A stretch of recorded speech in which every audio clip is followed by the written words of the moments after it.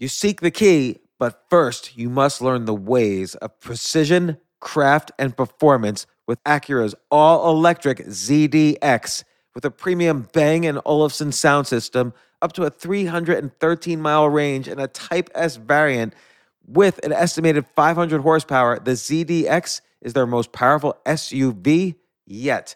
Unlock the energy when you visit Acura.com to order yours today. Okay, let's do some quick math. The less your business spends on operations, on multiple systems, on delivering your product or service, the more margin you have and the more money you keep.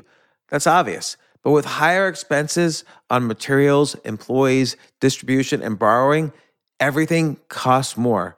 To reduce costs and headaches, smart businesses are graduating to NetSuite by Oracle. Here's the thing. Information is power. Information is money. Literally, the currency of today's world of entrepreneurship is information.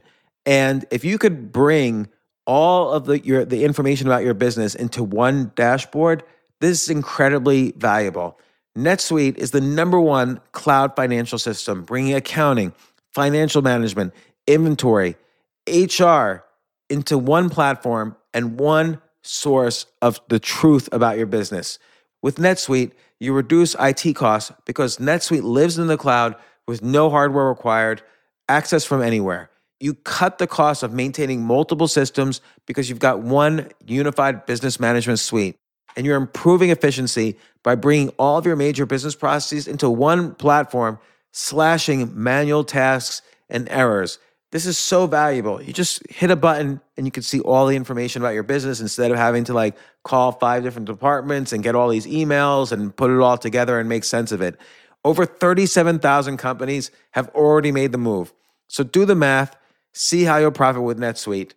Backed by popular demand, NetSuite has extended its one-of-a-kind flexible financing program for a few more weeks. Head to netsuite.com/James.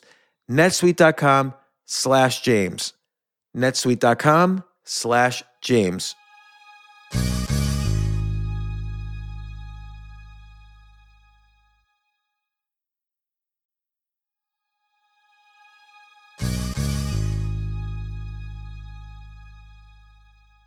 A lot of great things are happening in the world. So many industries growing exponentially. I have on Peter Diamandis, once again, author of books like Abundance and Bold. And I have on Salim Ismail, author of Exponential Organizations. Together, they made Exponential Organizations 2.0, and they're going to do a whole seminar on how to do it. But I get the preview of that seminar, and you'll be able to go to the seminar as well for free. They talk about how the world is growing exponentially and how soon there's going to be billion revenue companies created by as little as 3 people. How do you do that? Why is that happening? How you personally could change your life into an exponential life. Here's Peter and Salim, Exponential Organizations 2.0. This isn't your average business podcast, and he's not your average host. This is the James Altucher Show.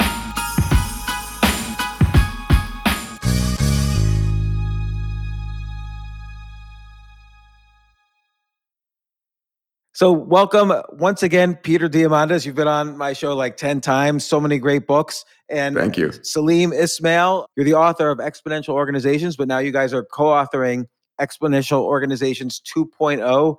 What's the subtitle again? I always forget subtitles. It's the new playbook for creating 10x growth and impact. And as I was reading your first book, which has sold over 1 million copies and describes so well how organizations and companies and how society has become exponential, Peter, it really reminded me of your book, Abundance, I think written around the same time, which showed this optimistic and very prophetic view of humanity, which is that because of all these exponentially growing technologies, life is going to be just much better. And you go into that more deeply in this Exponential Organizations 2.0. Yeah, we're living in a different world these days, and people have to realize it. And it's not your father's old business world.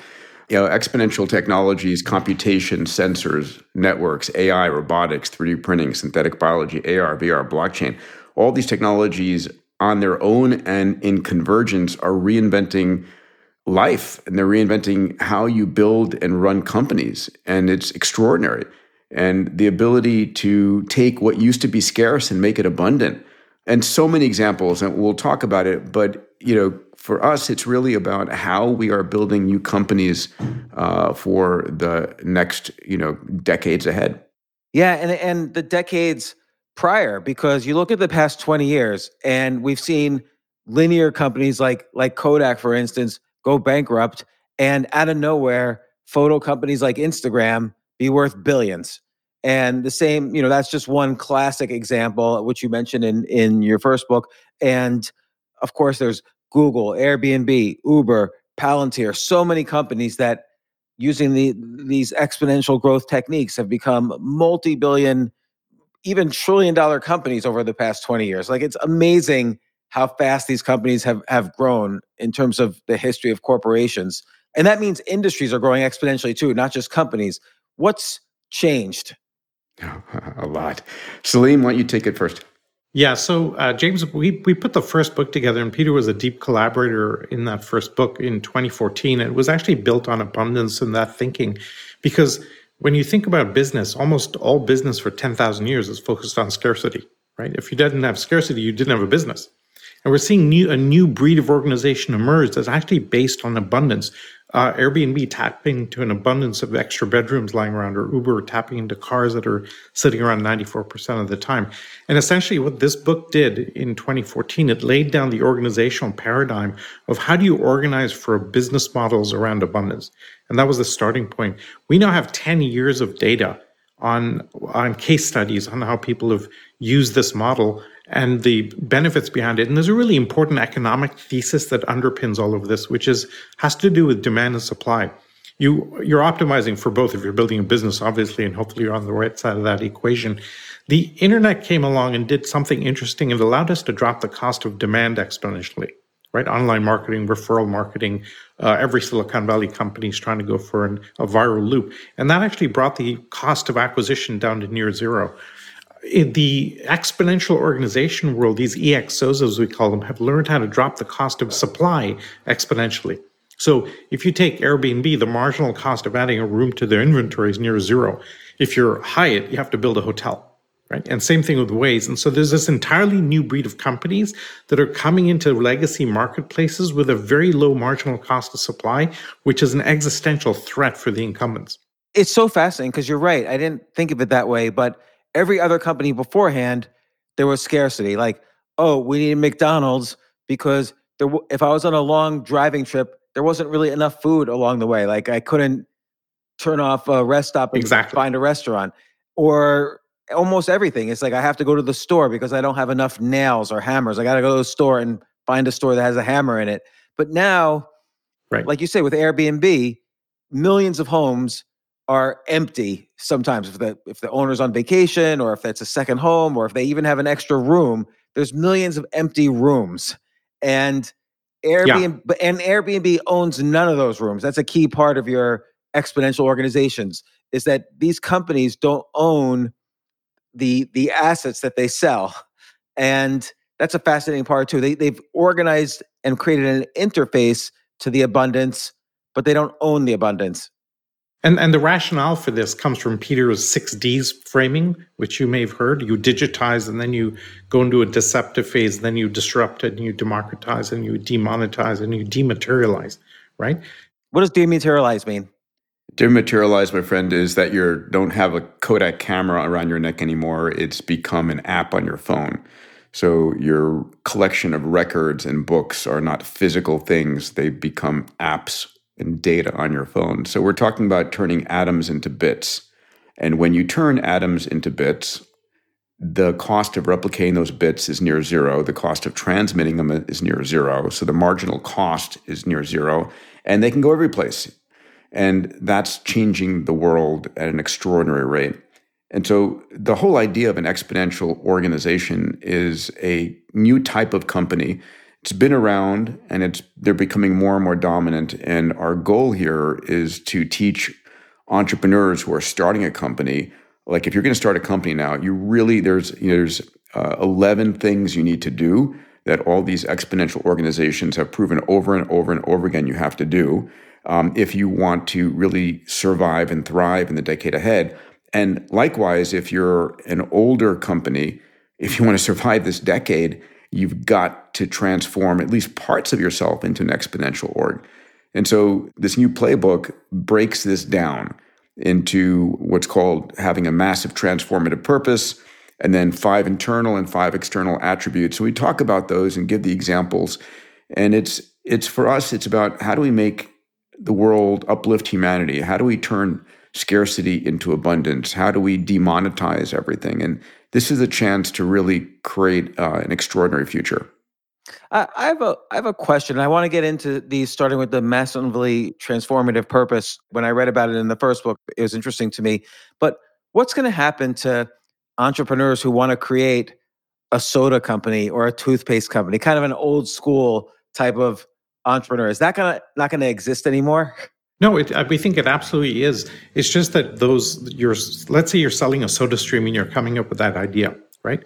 You can now information enable it, use subscription models, or use different approaches for the digital aspect of it. And you can see companies starting to do that.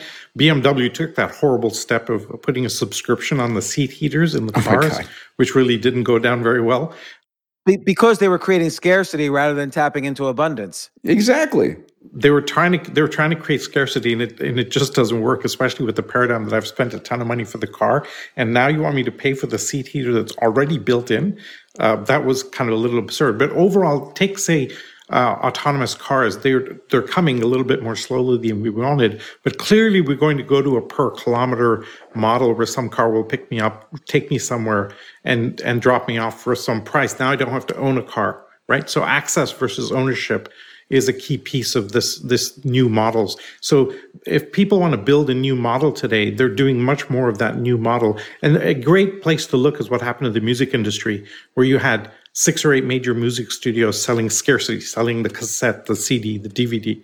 Then we digitized music. Pretty much they all disappeared. Now we have 2 platforms, iTunes and Spotify, selling you abundance on a subscription model. And we think that kind of transformation is going to happen to education and healthcare and energy and transportation and all the major industries out there. So, okay, I'm an entrepreneur. I'm hearing this. I want to start, this sounds great. I want to start an exponentially growing company. First step is come up with a massively transformative purpose. And you give great examples of that in the book. What are some more recent examples, and how do you define that? So we define an MTP as what fundamental problem are you trying to solve? It's the Simon Sinek question of why do you exist, right? You have to be able to answer that question going forward if you want to kind of see attract people, build a community, etc. So the MTP is the most powerful and most important piece of this equation. And once you have that, it tells you how to focus your company during hypergrowth. It becomes really easy for recruiting because everybody wants to join that purpose-driven organization, and it allows you then, as the foundation stone of the organization, to then focus on that on a nonstop basis as you're building. And Peter, you may have your own thoughts on MTP. Yeah.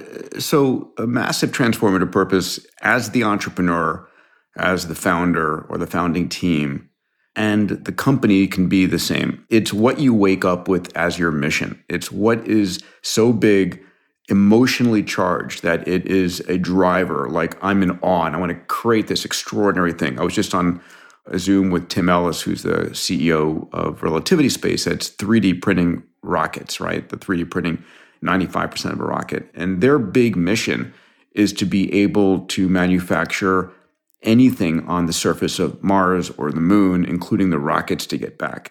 And they're starting with 3D printing rockets. And it's driven them. And any engineer who's looking to try and do something, people want purpose in life. They want significance. And so, you can go and join Tim Ellis at Relativity and be part of that mission. You can go and join Elon at SpaceX and be on a mission to take humanity to Mars. So having an MTP that is compelling and audacious gets the best employees to come work for you.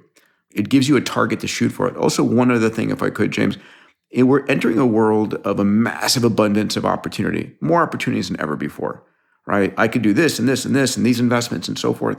And how do you, in this drowning in abundance of opportunities moment, how do you select what you do and don't do? And your MTP is a filter through which you decide, this is in line with MTP, I'm going to do this. This is not. It's amazing, but I'm not going to focus on that. There's an important historical point here where when we put the book together 10 years ago, we actually analyzed 200 of the fastest growing unicorns and said, how are they doing it? How is TED scaling so quickly using community, or Uber tapping into other people's cars, etc.? And we kind of we labeled the model essentially. We didn't invent anything. We just kind of labeled what people were doing. And bar none, every single one of them had some fundamental problem that they were trying to solve, articulated clearly. Uber, everybody's private driver. Google's obviously is very famous. And we found all of these had something like that in place that allowed them to scale and acted as the anchor for everything. You know what I thought was interesting was you used Cisco as a negative example. So Cisco obviously is in the category of an exponentially transformative or an exponential organization. Like in the 90s, you couldn't get connected to the internet without a Cisco router. So you mentioned like Right. in 1.0, the 1.0 version of your book, they could have had a slogan like connect everybody everywhere. And instead they had some more linear type of description, and that became part of their DNA and limited them. So what was it then? It was like, increased shareholder value and so forth. I mean, who gets excited about that, right? Right. Do you get the person to come and work for you instead of Google by that mission, or by something that is compelling? It's an emotional, MTPs should have an emotional connection. And that's so strong that it can actually build the company. Meaning, that's why Cisco's not as big as Google right now, because from the beginning, their mission statement wasn't transformative enough. They didn't put it in their DNA. Yeah, a great example, even a better example, is BlackBerry. Became hyper successful, but they didn't have that fundamental purpose to take them to the next level. And over time, people got lost as to what they were trying to do, and the whole thing imploded. Yeah, that's a good example. So the MTP is the key one. I think if it's worth it, we should just describe very quickly the attributes overall in the model, and then we can talk about how to build one. So we found all of these had an MTP. Then we found 5 externalities that these companies were using to scale very quickly, and it allows them to keep a really small feature footprint. And so Uber doesn't hire its own staff. So when it's staff on demand, as much as possible, don't hire employees. Use the external workforce so that you retain maximum flexibility and agility. The second, which is C, which maps to the acronym SCALE, is community and crowd. X Prize is famous for incentive prizes into the crowd. TED leverages community, and so on. And we found most of these fast-growing organizations had tapped into community or crowd in one way or the other, crowdfunding sites, for example. The A is algorithms, and AI and algorithms. Clearly today, if you're not using AI, you're going to be out of business in the next few years. And therefore, artificial AI, leveraging data science, et cetera, is a key part of that. And if you can make that part of your product even better, the way Google has, et cetera. The fourth one is L, or leveraged assets. Airbnb tapping into other people's assets. Cloud computing is the quintessential prototype. In fact, we declare the birthplace of the EXO when Amazon Web Services launched and allowed you to take computing off the balance sheet and make it a variable cost. Right? And then companies could scale with the demand rather than having to make a huge investment in fixed costs beforehand. And then the final one is engagement, which is digital marketing techniques and keeping track of your customer, NFTs as a permanent cookie and programmability of your customer base, incentive prizes, gamification techniques, etc., that keep you connected in real time with your entire user base. So those are 5 externalities that these companies use one or more of. Very small feature footprint and scale very fast. Yeah, we'll go through each of these in different. It's the important realization is that these 10 attributes are the ones that are being used, and you could see them clearly used. They all feed into each other, and it's what is reinventing how we do business digitally. And I think one of the things I'd be excited about if I were at the beginning of a startup or planning on a startup is how many of these would I incorporate in from the beginning, and how would I design my business around it?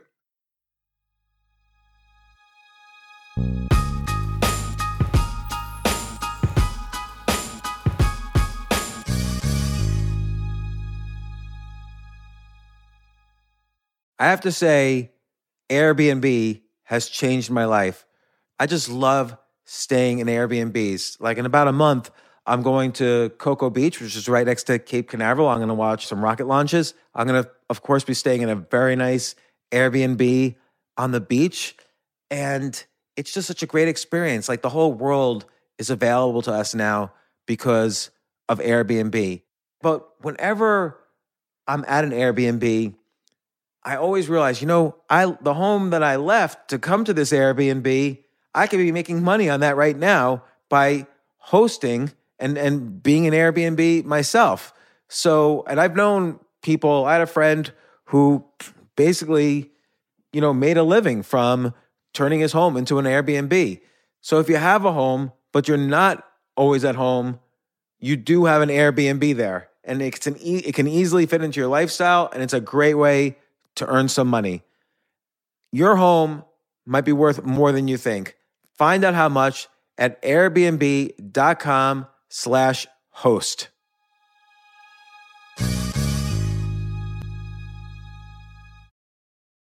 I remember last year I was asked to go speak at the Norway Business Summit, and I was so excited because side by side with the Business Summit was the Norway Chess Summit, where I would get to see in person Magnus Carlsen, the best chess player ever, playing chess. But it was 4 plane rides, like to get to the city that ultimately I would go to. So I really did not want to fly for 14 hours, and they were willing to pay for everything for me. So I at first class. So I didn't want to fly for 14 hours and not be first class. So I had to hurry up and get on the phone immediately to get those first class tickets to a chess tournament in Norway. And listen, this is just like when, you have to know when you want the best of anything, you have to act quickly or someone else will get it instead. And I did not want those seats to fill up. So it's like if you're hiring for your business, you want to find the most talented people for your open roles before the competition scoops them up. I just was talking to a friend this morning where he was trying to decide between some programmers, and he waited a little too long, and both the programmers he was interviewing took other jobs, like great jobs. So, what's the best way then to hire the best as quickly as possible? ZipRecruiter. ZipRecruiter finds qualified candidates fast. And right now, you could try it for free at ZipRecruiter.com/James. Just try it and see. You'll find out. So ZipRecruiter's powerful matching technology takes center stage to identify the top talent for your roles.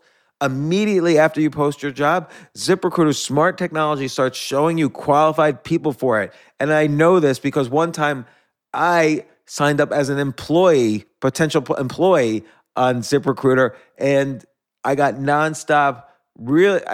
Even though obviously I wasn't looking for a job, I love what I do, but I just wanted to see what would happen because they were a sponsor of my podcast. And the most interesting jobs would pop up in my emails like, hey, you're qualified for this or that. And so it's interesting to see. So just go there and try it. Try ZipRecruiter.com/James. Amp up your hiring performance. Now, this is more for if you're hiring, but amp up your hiring performance with ZipRecruiter and find the best fast. See why 4 out of 5 employers who post on ZipRecruiter get a quality candidate within the first day. Just go to this exclusive web address right now to try ZipRecruiter for free. ZipRecruiter.com/James. Again, that's ZipRecruiter.com/James. ZipRecruiter, the smartest way to hire.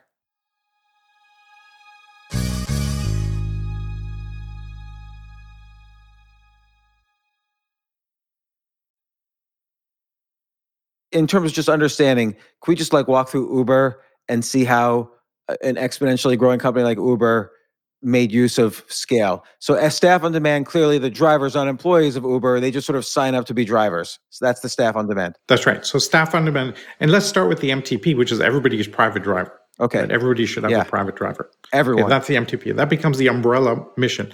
Then you have staff on demand, Then you have community, because the drivers become a community of their own. They're tapping into the crowd by extending this offering into the broader ecosystem. Anybody can sign up to be a driver, etc. Then you move to algorithms, heavy use of algorithms to match driver and passenger and artificial intelligence built deep into the product to match what drivers have the right rating compared to you, who's closest, etc. Then they're leveraging out the cars aren't their own cars. They're leveraging the ownership of other people's cars. And then finally, engagement is they're engaging with the community in very powerful ways. Discounts with American. If you have an Amex card, you get discounts per month, etc. And they're keeping the community and the overall broader crowd engaged with in different techniques. So they're using all of those fives in different ways. Plus, they're ranking the drivers are ranking the customers, and the customers are ranking the drivers. So there's a little bit of the gamification. There's that engagement aspect, right? The whole thing is gamified very powerfully. Okay, that's good. Then there's 5 internal mechanisms, okay? One is interfaces. How do you interface with all those drivers? What's the technology that you use to do that? The second is dashboards, real-time business metrics. The third is experimentation and risk-taking, which is the whole lean startup kind of thinking of constantly testing assumptions and inculcating a culture of risk-taking inside the organization. The fourth one is autonomy, decentralizing decision-making, decentralizing the org structure as much as possible. And then the final one is social technologies like Slack, Yammer, Chatter, Asana, etc., to keep heavy collaborative capabilities, peer-to-peer operational capabilities inside the company as much as possible. And those last 5 are the internal attributes that map to the acronym IDEAS. And so Uber uses almost all of those in different ways. They're constantly testing different pricing models, the surge pricing test, and they can essentially A/B test on lots of different aspects of the service that they offer. Yeah, and it's Uber, Airbnb, all these companies. I mean, what are some of the other examples that you've seen since 2014 that have come out of nowhere and been exponential? So the highest rated one that we ever saw was GitHub, right? So GitHub is a platform to allow developers to collaborate. And they employ all 11. Their MTP is social coding, because you can code much better in a social environment. People look over your shoulder. They've implemented ranking. The most fascinating thing about GitHub is that if you're a software developer in Silicon Valley today, your salary has no bearing on the degree you got, the university you went to, or the grades you achieved. It's 100% what is your GitHub rating, which is a peer-to-peer meritocracy where people rate your code and you rate other people's code. And so the value of a computer science degree is now essentially 0, because your capability of coding is much more determined by your GitHub rating. I knew it when I got that computer science degree that it'd eventually be worth nothing. So think of the skills you have over and above that are so compelling, right? And I think that's what people can bring to the market in an interesting way. So GitHub was the highest rated, and then Microsoft bought it for like $7.5 billion a few years ago. I remember talking to the accounting partner that was managing this acquisition for Microsoft, and he's freaking out because he's like, what do I put on the balance sheet? They have basically no workforce, they have no assets, and they have no intellectual property. And he's literally trying to kill the deal because he can't figure out how to reconcile this at the balance sheet level. And finally, Satya Nadella just says, just freaking make it work. Because they're really valuing the community. 30 million developers and all the storehouses of millions of lines of code is incredibly powerful. Does GitHub have revenues? Do they have revenues? They do. They offer membership models and a freemium model, if I remember right. So, James, the point here is, and we can talk through each of these in particular, these attributes, there's a game plan for each of them, and they each feed on each other. And again, what Salim said earlier, this is about how do you, in one sense, how do you tap into 8 billion people out there, find those most interested in supporting your business, and that can be in marketing what you do, it can be creating content for what you do, it can be coding for what you do, and turn that crowd into community that are serving you at near zero marginal cost, right? And then how do you actually use AI to gather that data and make it usable? How do you create interfaces that allows the crowd and your community to plug into what you're doing? And all these elements are driving massive return. So over the last 10 years, what we tracked was those companies that are using these attributes that are exponential organizations versus those companies that are not, there is about a 40x shareholder return on that. I mean, it's substantially different. Actually, can I talk through this? Because James, with your background, I think this might be really powerful. So in 2015, we took the Fortune 100 and we ranked them on this model, right? So we went through every company, Walmart, Procter & Gamble, and said, to what extent are they purpose-driven? To what extent are they leveraging community? To what extent are they leveraging algorithm? And we scored them all and we came up with an index. And I did a segment on CNBC Squawk Box presenting this index, essentially measuring how purpose-driven, flexible, adaptable, scalable the org structures of these big companies. And it was a marketing effort, et cetera. We just did a 7-year trailing analysis and said, okay, how did they do? And what we'd done was we tracked the top 10 most flexible and agile companies of the Fortune 100 over 7 years, and the bottom 10, the least flexible, the least agile, et cetera. And then we compared the results. And it was astounding. The revenue growth of the top 10 compared to the bottom 10 was 3x over those 7 years. Profitability, 6.4x. Return on equity, 11 times. But the killer was shareholder returns. CAGR, compound annual growth rate, was 40x higher for the top 10 compared to the bottom 10. And we literally had to triple check to make sure we had the numbers right because it sounds absurd. So we have very, very clear evidence. And the umbrella thesis is really simple, right? As the external world becomes more volatile, your ability to adapt is going to drive market value. And that's true for any company going forward. Do you publish a regular index? Because obviously this would be useful for investors.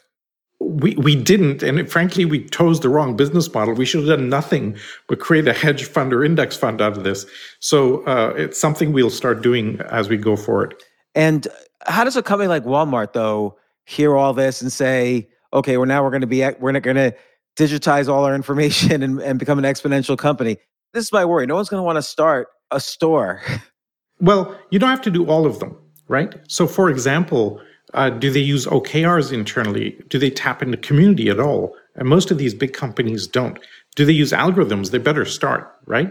So Peter and I have been, almost everything I've done over the last 8 to 10 years since the book come out is yell at boards of Fortune 500 companies. And Peter's the same. We've worked with Procter & Gamble, Unilever, TD Ameritrade, Black & Decker, et cetera. One key tool set that we've solved is solving what I call the immune system problem. Before doing Singularity and meeting Peter, I was the head of innovation at Yahoo, running their incubator. And I found that the more disruptive an idea we came up with, the less the company could handle it, and the antibodies attack you. Because all big companies are focused on predictability and efficiency. And so we focused on solving this immune system problem. We actually have a 10-week engagement that we run inside a big company that hacks culture at scale. And it shifts the default no answer, if you try anything disruptive in the organization, to a yes. And we've done that 60 times now with big companies. You know, one of the attributes, Salim keeps on saying algorithms, it's AI, which is really the attribute here. We're going to have two kinds of companies at the end of this decade, James. It includes the webcast business as well and the podcast business as well.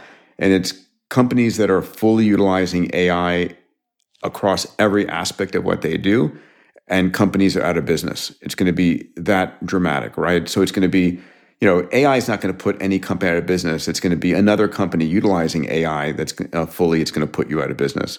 And so one of the things that we're talking to large corporations and small corporations is, how are you building this into every element, from engineering to marketing to finance to comms, everything?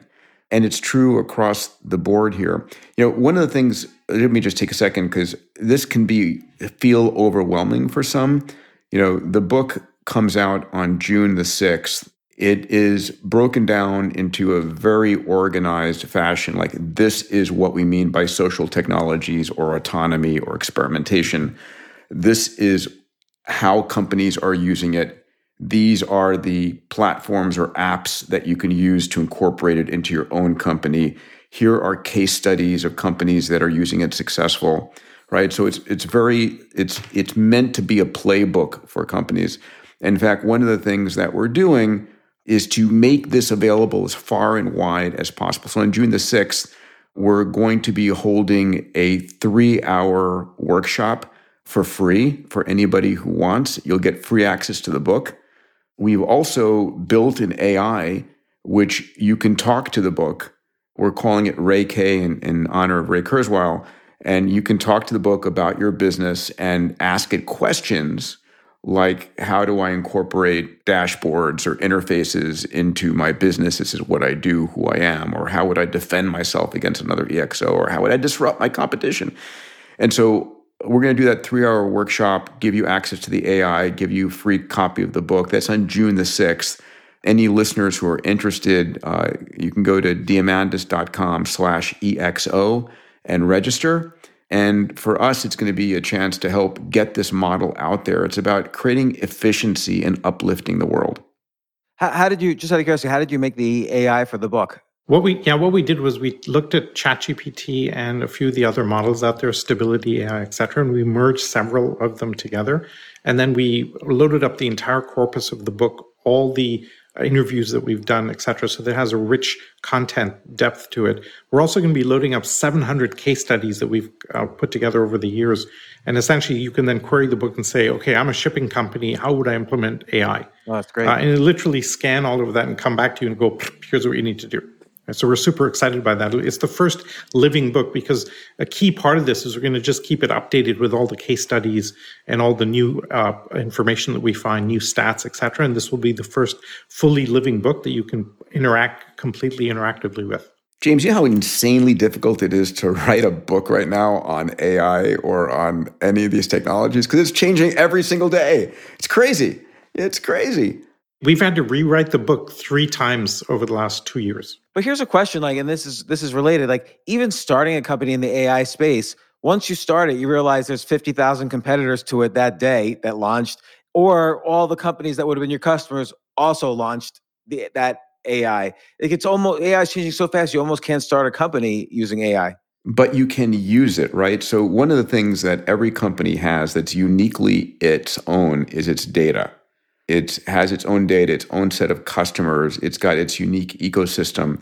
And what you want to be doing is not necessarily building another AI system, but finding the AI elements that will serve you, your data, and your customers. One of the recommendations, for example, that I make in the book in the AI and algorithms chapter is that the traditional companies, even a startup right now, should have what I call a chief AI officer. And your chief AI officer isn't someone creating a large language model or coding AI algorithms. It is someone who understands what's out there, who's doing what, how things are changing, and then going and creating partnerships. It's a strategic advisor to the CEO and the leadership team on, check this out. Look, let's talk to these partners. Let's utilize this right now. This new version is better. Right? Because exactly you said, it's changing so rapidly that you need somebody who is in the thick of it, watching, learning, consuming constantly. Well, like, take what you just said. You took all this data that was your book, basically the case studies, the interviews, the text of the book itself, and you made an AI model so that people can say, hey, I have a shipping company. How can AI help me with my finances, et cetera, et cetera? Why isn't that a business? Like, you could take, there's 2 million books out there. You can say, hey, everybody, we'll make an AI version of your book so anybody can talk to it.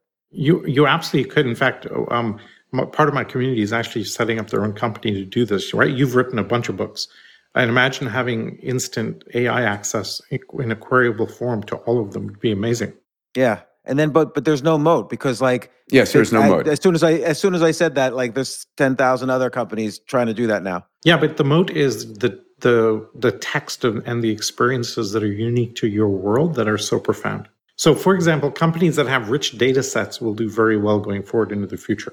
So you could take all of your podcasts, right, that you've done, James, and have those digitized, transcribed, and fed into your own AI. I'm doing it. I'll do it eventually for my own podcast, Moonshots, and it will be something you can query that someone can go and learn about. So it's just the way we're going to learn and interact is changing. And it's just the speed is almost inconceivable, and it's getting faster year on year.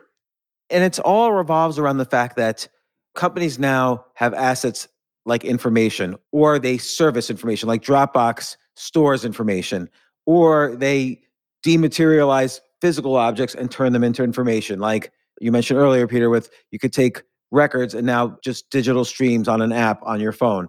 And so it's all revolves around how quickly can you put things in an information form? Because AI takes information, organizes it in some way, and spits out something that moves the information forward.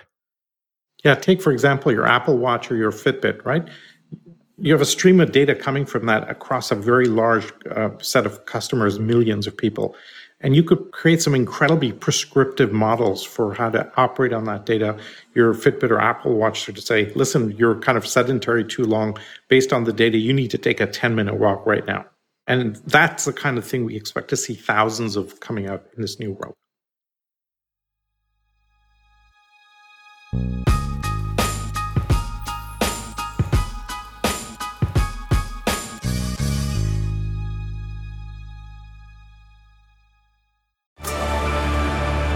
Discover why critics are calling Kingdom of the Planet of the Apes the best film of the franchise. What a wonderful day! It's a jaw-dropping spectacle that demands to be seen on the biggest screen possible. We need to go. Hang on. It is our time. Kingdom of the Planet of the Apes, now playing only in theaters. Tickets on sale now. Rated PG-13. Some material may be inappropriate for children under 13. This episode is brought to you by AARP. 10 years from today, Lisa Schneider will trade in her office job to become the leader of a pack of dogs. As the owner of her own dog rescue, that is. A second act made possible by the reskilling courses Lisa's taking now with AARP to help make sure her income lives as long as she does. And she can finally run with the big dogs. And the small dogs, who just think they're big dogs. That's why the younger you are, the more you need AARP. Learn more at aarp.org/skills. Okay, so let's say I'm an entrepreneur. What are the first steps I want to start thinking about? So we covered the first one, which is MTP. Number one, what fundamental problem do you want to solve? Is it cure cancer, solve transportation like the Waze guys did, or whatever? Pick that fundamental problem and articulate that statement into an MTP. And how do I pick that problem? So for me, this is about an emotional energy. Doing anything big and bold in the world is hard, right? And if you're doing something just to make money, you're likely to fail. You've got to be doing something because there is a massive emotional energy and desire. And it comes in two forms. Either something awe, like, for me, my first 10 companies were all in the space world, driven by my desire to open the space frontier, right? Creating Zero G and Space Adventures, International Space University and SEDS and XPRIZE, and all of those things were driven by I'm going to help open the space frontier. And then there's the other side of the equation is pain. I refuse to let this go on. And for me, the idea that we're going to, get old and die at 85 or 90 or 100, it was I call bullshit. No, I'm going to fight against dying in the light. And so all the companies I've been building and investing now $500 million of capital towards is longevity, age reversal. It's basically, I'm going to crush the healthcare system and reinvent it. So there's an emotional energy there because you need to connect with that. And it comes from a passion and a purpose.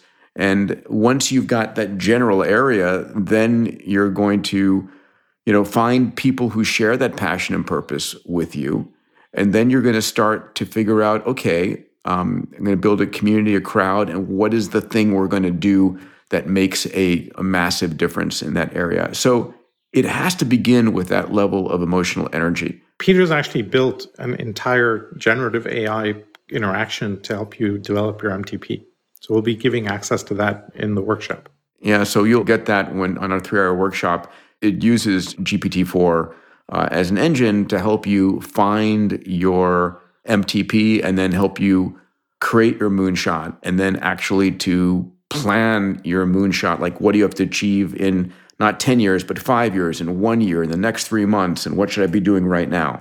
What about industries, though, where, let's say biotech, you mentioned cure cancer. So biotech is obviously an exponentially growing industry, of which there are many exponential organizations in biotech. But let's say I'm a regular guy.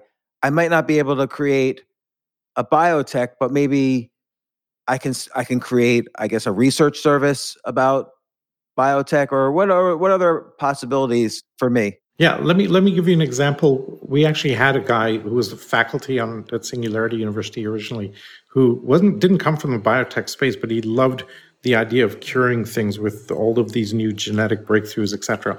So he formed a company called Cure Together, where patients could collaborate into a community and share their conditions and say, I've got this condition, Crohn's disease, this is what I'm trying. And by aggregating data across a large group of patients sharing similar afflictions, they were able to share data in a really powerful way across the board. Right? And so things like that can be done very powerfully, leveraging community. And you don't have to have an expertise in biotech to do that. You're just bringing together the entire ecosystem in that way. So there's a lot of ways to play in the space. Right. And so that's how he created the staff on demand and the crowd and the community. That's right. And the algorithms for the correct sharing of information, leveraging other people's assets, like leveraging their diseases. Exactly. So it's say, yeah, you've got these symptoms. This guy over here is looking through something, and he seems to be a month ahead of you in his treatment process. So you guys connect. Right? So there's a ton of things you can do that are very rich there. Yeah, listen, biology and medicine's become a digital science, and it's AI is being applied. We're going to see more progress in healthcare and biotech from AI than anything else. And so, listen, not every exponential org is going to be using all these attributes. A dear friend of mine, Alex Severankov, who's the CEO of In Silico Medicine, based out of Hong Kong and Dubai, talk about an exponential organization. They have built a massive autonomous lab that's driven by AI and robotics that's operating lights out 24/7, meaning there's no humans in the loop. All the experiments are being designed and run by AIs and robotic pipetting and everything going on 24/7, and it will run massive parallel experiments, gather the data, and then be able to identify which of the experiments need to be done next, what's the promising information, and then license that out for drug discovery. So you're going to have companies that use 3 or 4, some will use all 10, but companies that are going to be successful in this decade are most definitely going to be fishing out of this pond and assembling these elements. Can I give you, James, an example of a killer one? Yeah. That we've seen just to bring. So there's a company out of China called Guazi, which is sells used cars. And you look at used cars and you're like, okay, how would I make that 10x better? Like you maybe have a better app or better warranties or delivery service, but it's not that obvious how you disrupt it fundamentally. What they do is they show up to somebody that wants to sell a car. They gather 250 data points, video, photographs. They take an audio of the engine and pass it through a machine learning filter. They can detect exactly the quality of the engine by the perturbations in the sound. So they come up with a real-time price for what they think the car is worth, show it to the seller, and they say, we'll give you 10% less than this in cash right now. Seller goes, yeah, here. Then they go to somebody who wants to buy a car, and they go, here's the price for our engine. We'll sell it to you for 10% more. That's the model. In 7 years, they captured 80% of the used car market in China.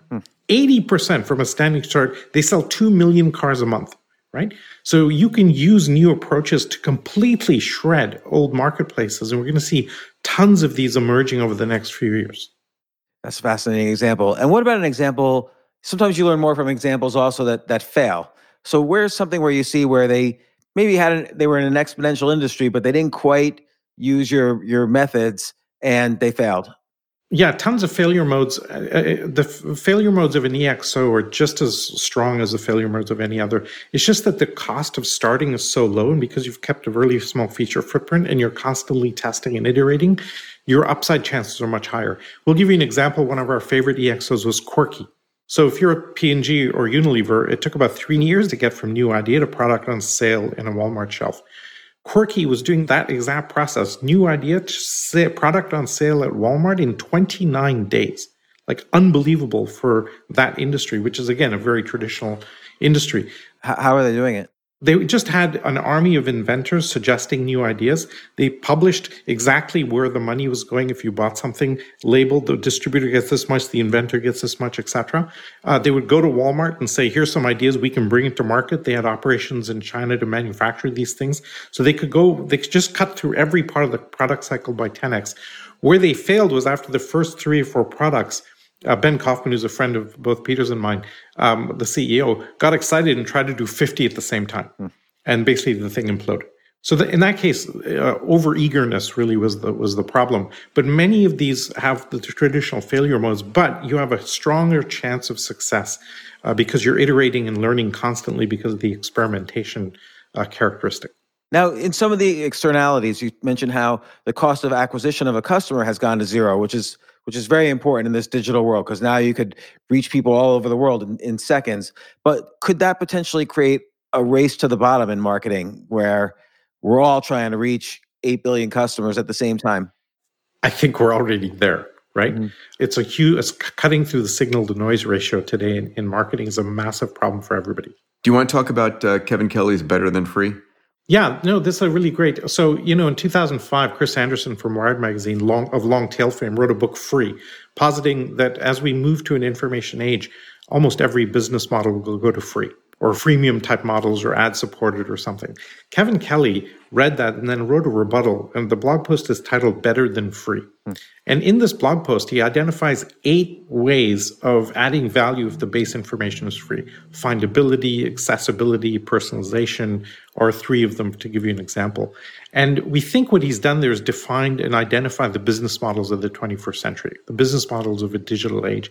And pretty much every product or service, like Airbnb gives you findability, Google is giving you personalization in many cases, etc. And we find that almost all digital business models fit one of those. And we think that's it. We document those in the book. And we basically say these are the prescriptive ones to follow. Pick one of these and go after it and look at similar ideas that you can take new information sets, bring them to market with this new idea, leveraging community as much as possible. I guess it's very interesting because take something like Tesla. Like people wondered out loud, why did Elon Musk give away all the IP for Tesla for free? It's because he's providing the accessibility to the actual car. He's making the car. It doesn't matter if I have the IP. I'm not going to make the car by myself. Well, he also is creating a standard, and if other people adopt it on charging stations, for example, then it just makes his life easier in that regard, right? And it's been said before, it's not a car he's selling, it's an app with wheels, so to speak, that's upgraded on a regular basis. A few of these things go together, and it's important, like the attributes of, interface and dashboard, experimentation, autonomy.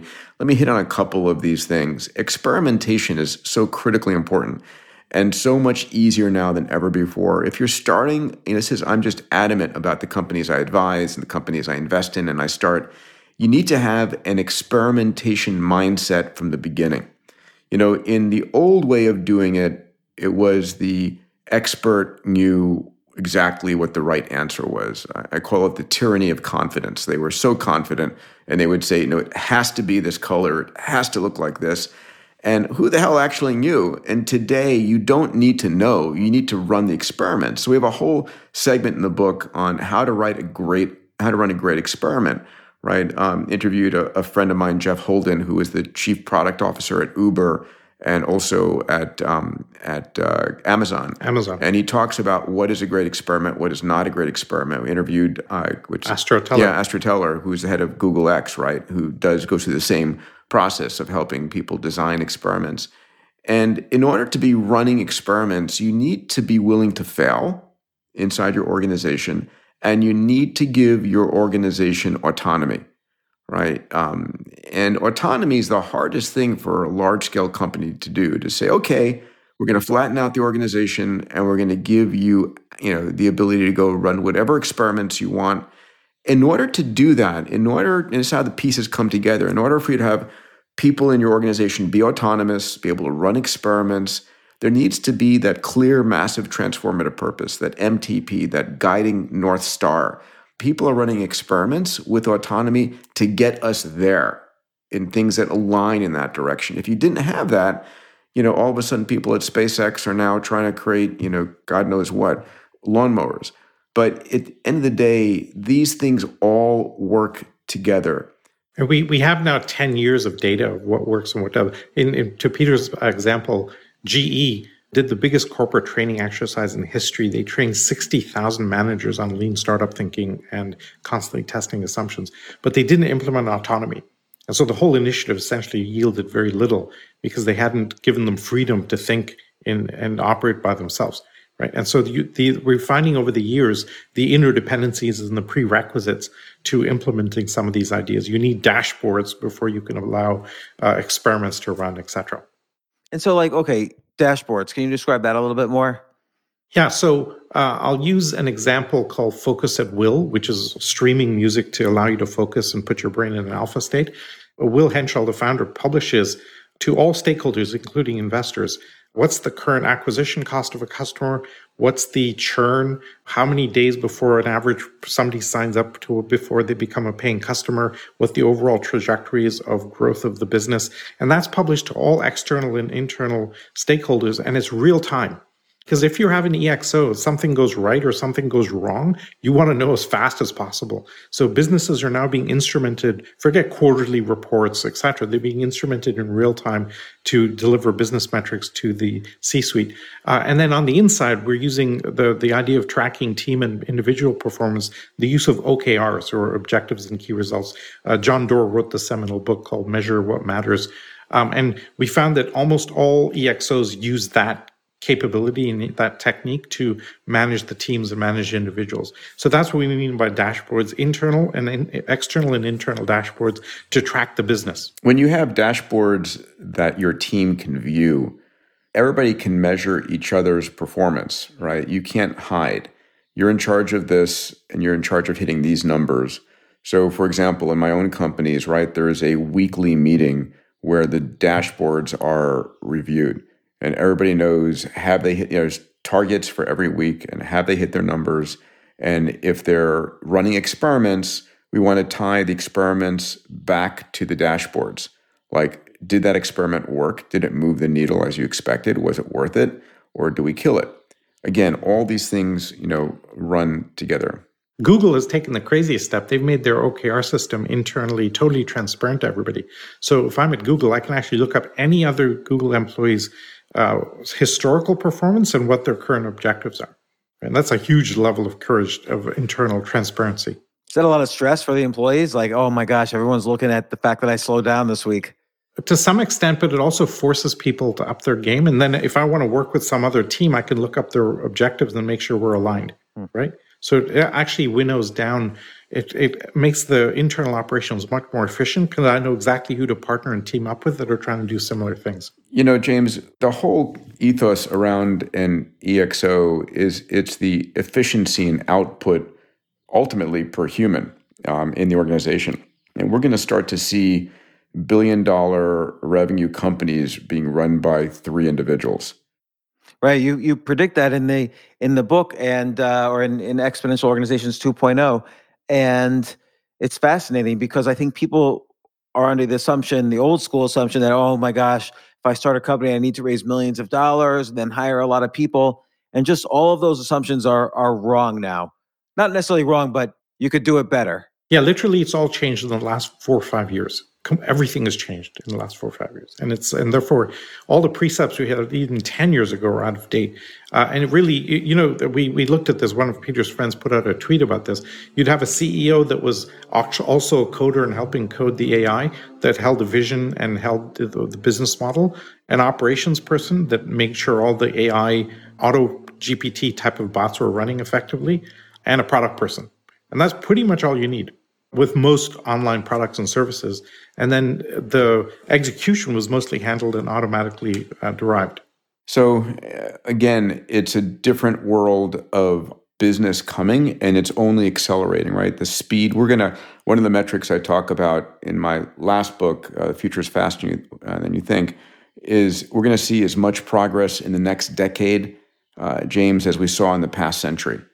Right. And it's accelerating. There's more capital at work. There's more people connected. There's more access to compute and memory and AI.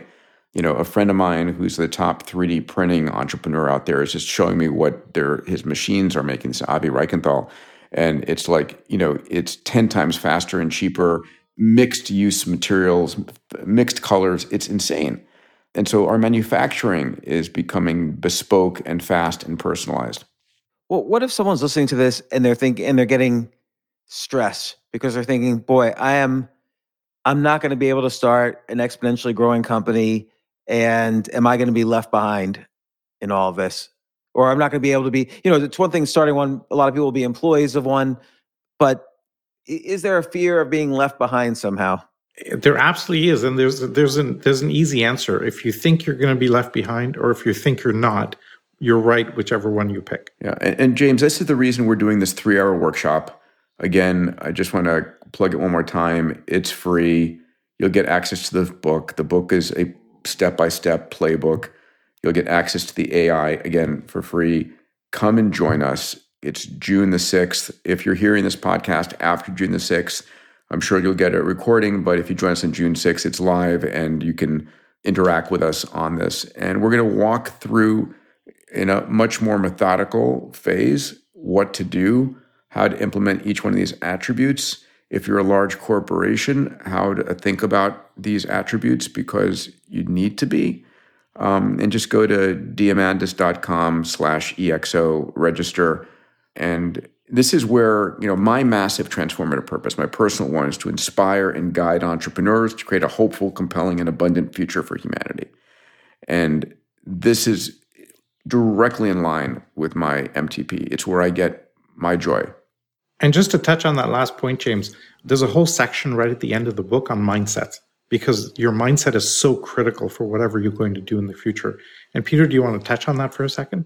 Yeah, sure. So if I ask you the question, and I do this with entrepreneurs and CEOs and whomever, I say, if you looked at the most successful people on the planet, the Steve Jobs, Elon Musk, Mahatma Gandhi, Martin Luther King, whatever leader you want, and you said, what made them successful? Was it the money they had? Was it the technology they had, the friends they had, or was it their mindset? Everybody agrees it's their mindset, right? The way that they handled opportunity or failure or problems is your mindset. It's the neural net you have, 100 billion neurons in your brain. That's your neural net. And so if mindset is the most important thing you have, then the question is, what mindset do you have? Where did you get it?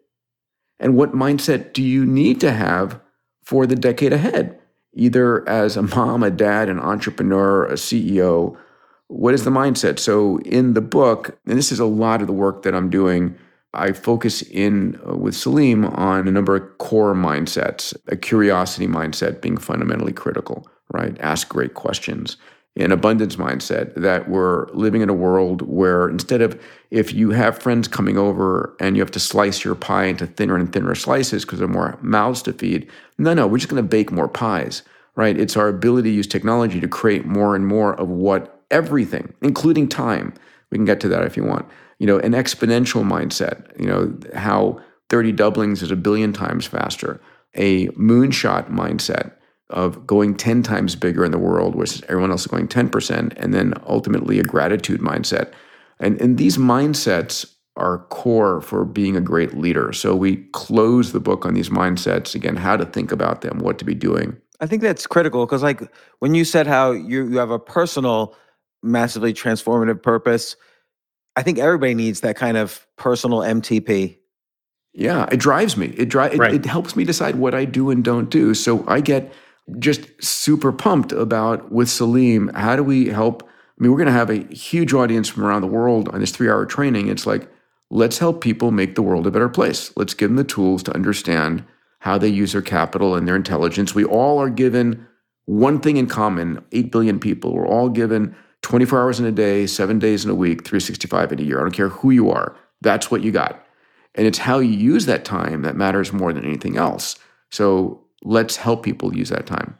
Well, I'm so excited for version 2.0 of the book. I was a fan and am a fan of the version that came out in 2014, Exponential Organizations. Learned so much from it.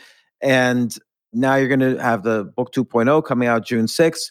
You have the seminar. diamandis.com, and you can register there June the 6th. It goes from 8 a.m. to 11 a.m. Pacific time.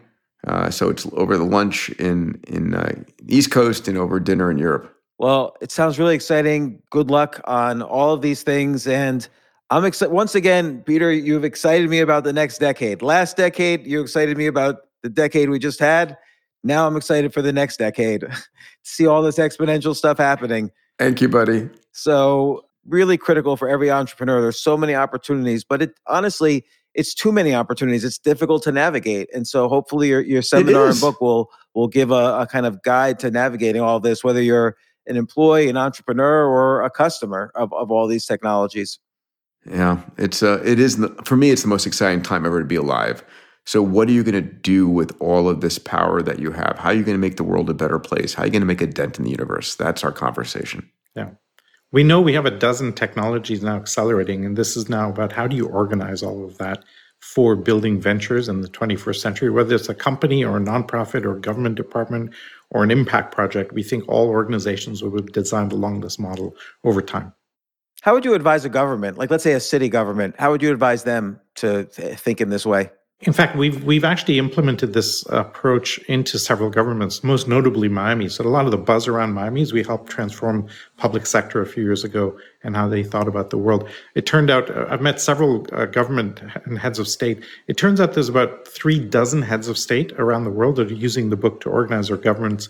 The Minister of Oceans for Mauritius, for example, pinged me and said, we have an ocean the size of the U.S. almost to monitor, and we're a small archipelago. So we've had to use this approach, leveraging community, drawing in all the fishermen to be observers of the uncharted waters, etc., and bringing it all together in dashboards to just manage ourselves. Because governments have a natural MTP, which is serving the citizenry.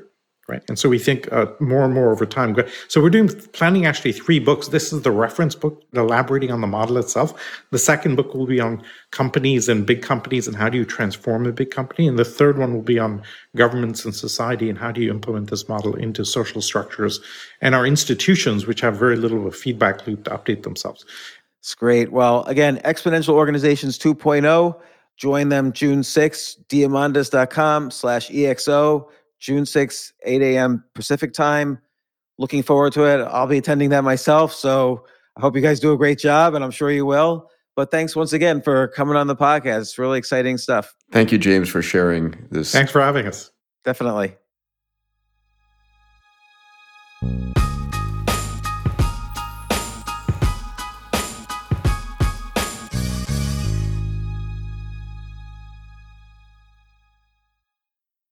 From pit lane to podium, the Las Vegas Grand Prix is providing fans a race day experience at the speed they deserve.